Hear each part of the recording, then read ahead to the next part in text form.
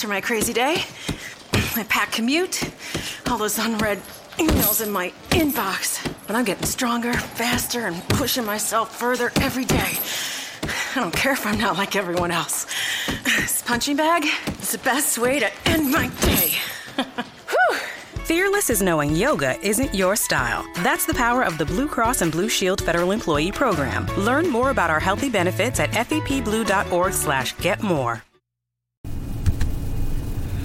You are Locked On Cowboys, your daily podcast on the Dallas Cowboys. Part of the Locked On Podcast Network. Your team every day. Welcome to Locked On Cowboys. I'm your host, Drew Davison of the Fort Worth Star-Telegram. It is Thursday, February 2nd. I am getting ready to head to Houston. Should be a good Super Bowl. I'm actually not going to the game. I'm going down there as a fan. Got a couple buddies who live down there. So going to Lee Steinberg's party, the agent who represents Paxton Lynch. He also signed Texas Tech quarterback Paul Mahomes. He's throwing a party Saturday. I'll be there and might hit a couple others. Of course, Saturday we could find out if Jerry Jones is Hall of Fame bound or not. So certainly big week in football. Not much action right now with the Dallas Cowboys. They'll kind of get back to work next week after the Super Bowl. Coaches and staff will be back in the offices on Tuesday, but figured I'd just take today to kind of reflect back on the season, in particularly the rookie class. I mean, the Dallas Cowboys, goes without saying, had arguably one of the best rookie classes you could possibly imagine. Ezekiel Elliott leading the league in rushing with 1,600-plus yards, 15 touchdowns. Dak Prescott, you can't say enough about him. Arguably put together the best rookie season by a quarterback in NFL history. Touchdown interception ratio, completion percentage, yards. Set the Cowboys record for most rushing TDs by a quarterback. So clearly, Dak Prescott had an MVP-type season along with Zeke. And then you kind of go on down the list. You look at a guy like Malik Collins, their third-round pick, who had 5 sacks. You look at a guy like Anthony Brown, a 6th-round pick, who kind of made a seamless transition, playing slot when Orlando Scandrick was injured, and then he was able to move outside when Mo Claiborne was injured. So Anthony Brown, very, very pleasant surprise. They also drafted a guy, Kayvon Frazier, saw some action in the special teams type plays and played a little bit of safety.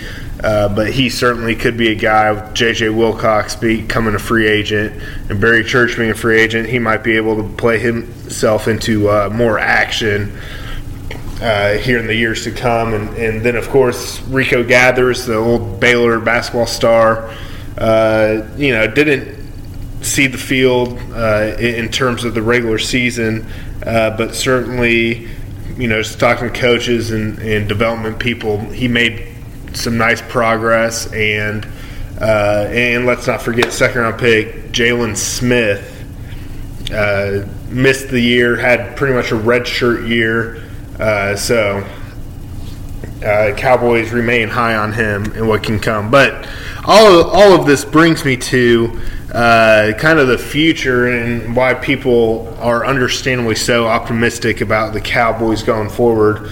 And I was reading this. The Cowboys were one of 5 teams who had rookies play 3,000 snaps. And they were the only playoff team to have rookies take more than 3,000 snaps during the season. The Cleveland Browns, the 1 in 15 Cleveland Browns, had 4,390 snaps among their rookies. Indianapolis Colts had 3,300.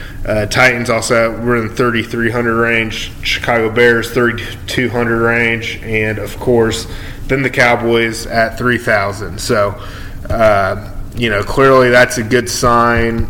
not only because the Cowboys got all that production and experience for the rookies, but they clearly showed they could play at a high level when you look at, like we talked about, the Zeke and Dak, of course, but then go beyond that, Malik Collins, Anthony Brown. So this really has the makings of being a stellar class. And for Cowboys fans, I'd look back to the 2005 draft class. That's when they drafted DeMarcus Ware. Ended up being a hell of a pick. DeMarcus Ware, I think it's safe to say he's a future Hall of Famer. Ends up leading the Cowboys in sacks, put up 8 sacks his rookie year and becomes the franchise's all-time leader in sacks before he departs to Denver. Also in 2005, you had a guy like Marcus Spears, who was also a first-round pick and was a serviceable, dependable defensive end. They had a guy like Kevin Burnett, the linebacker. He was the second-round pick, played in 13 games and was a good asset. Fourth-round guys, again, running back Marion Barber, arguably the best fourth-round pick before Dak Prescott. And then defensive end Chris Canty was also a fourth-round pick in 2005. And they also had a guy, the right tackle, Rob Petiti, who was a 6th-round pick. And then, of course, they got Jay Ratliff, who I believe is going by Jeremiah Ratliff these days, in the 7th round. And, of course, Ratliff went on to a Pro Bowl. So just the depth there and clearly hitting a home run on DeMarcus Ware. But the Cowboys might have hit 2 home runs this draft with Ezekiel Elliott and Dak Prescott. And Malik Collins looks like he could develop into a solid interior defensive lineman. You got a guy like Jalen Smith, who the Cowboys, talking to their front office folks, they honestly think that Jalen Smith could have a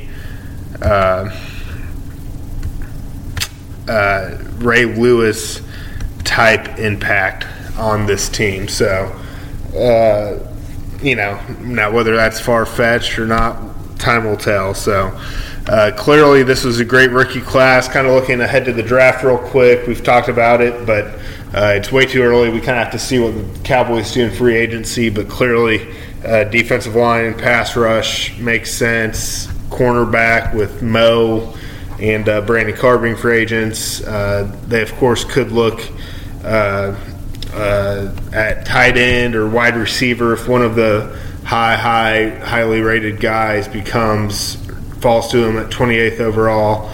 They certainly could consider going that route. If a guy like O.J. Howard, the Alabama tight end, is there at 28, they'd certainly be hard-pressed to figure it out. But anyways, just wanted to kind of catch up with y'all. As always, I appreciate you tuning in to Locked On Cowboys. I'll be back with more episodes next week. Hopefully some more sound, hopefully some more happenings. Kind of a light week on news for the Cowboys. They did work out old SMU, old University of Texas quarterback Garrett Gilbert. Did not sign him to a contract and worked out a handful of receivers. They ended up signing a couple of these receivers. I'll pull up their names real quick for those. Quincy McDuffie from Central Florida and Uzoma Nakwaku. I'm sure I butchered that. But the Texas A&M, UN, Uzi. So Cowboys clearly gotten some work already going on kind of getting their 2017 framework, groundwork, whatever you want to call it, laid out. But again, this is Drew Davison of the Fort Worth Star Telegram. Please check out star-telegram.com for all your Cowboys news. Myself, Shireen Williams, Clarence E. Hill Jr. have the team covered, and we definitely appreciate you guys tuning in. Again, this is Locked On Cowboys. Is democracy in danger or decline? Condoleezza Rice, William Galston, and Carlos Gutierrez and others take on this question in the fall edition of The Catalyst, a journal of ideas from the Bush Institute. Surveys show Americans place less trust in institutions like the media and business. Others contend America has faced far more challenging periods and emerged strong. Leading policymakers, Bush Institute experts, and respected journalists take on this debate. Read about it at bushcenter.org/catalyst.